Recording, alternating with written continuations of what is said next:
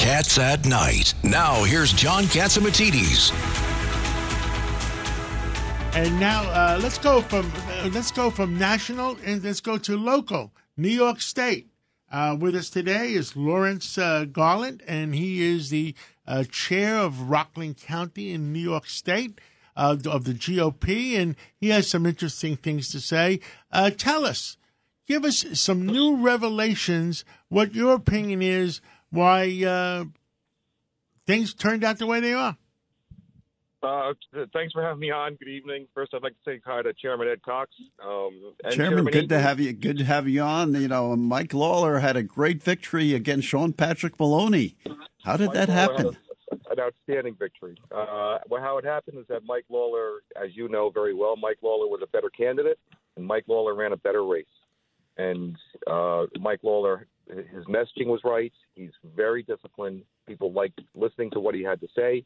And obviously the results proved that, and we took down the chair of the DCCC, which is astounding. And you know what? He works hard. Mike works hard. He worked hard when he was the executive director under Chairman Cox. He spoke very well. He's a great guy. I'm a big fan of Mike. We got 2 minutes left before we have to take a break. Tell us what you want to tell us. So we're moving forward on the replacement of Nick Langworthy as our state leader, our state chairperson. I'm thinking very seriously about doing that, about running for that seat as I'm making phone calls to all the state chairs. In fact, Chairman Cox is on my list for tomorrow. And I want to say about Chairman Cox that like Eddie, I learned a lot from Chairman Cox. Like any good chairman, he's never the person out front. He's always. Well, it was great to work with you, Chairman. You did a great job in Rockland, turning into a Republican county.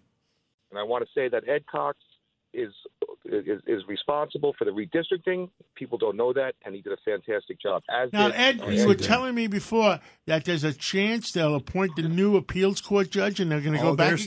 They're still at it. They're changing the composition of the highest court by forcing out the chief judge. They forced out. Yeah, they forced her out. Jennifer Fiore, who wrote the opinion in the redistricting case, and they've got another case. So the Democrats got even with her. They forced her out. Yep.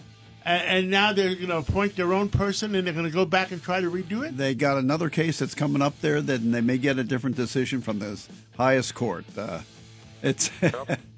don't stop. If you don't listen, can I do that? I mean, if I don't like the judge's decision, can I get rid of the judge?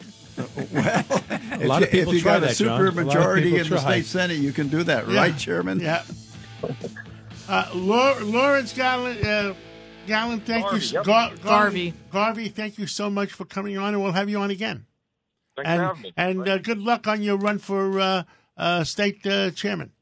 Thank you very much. Okay, we're going to take a break, and we're going to go straight to Lou Dobbs to find out how the financial markets are. It's Cats at Night on the Red Apple Podcast Network.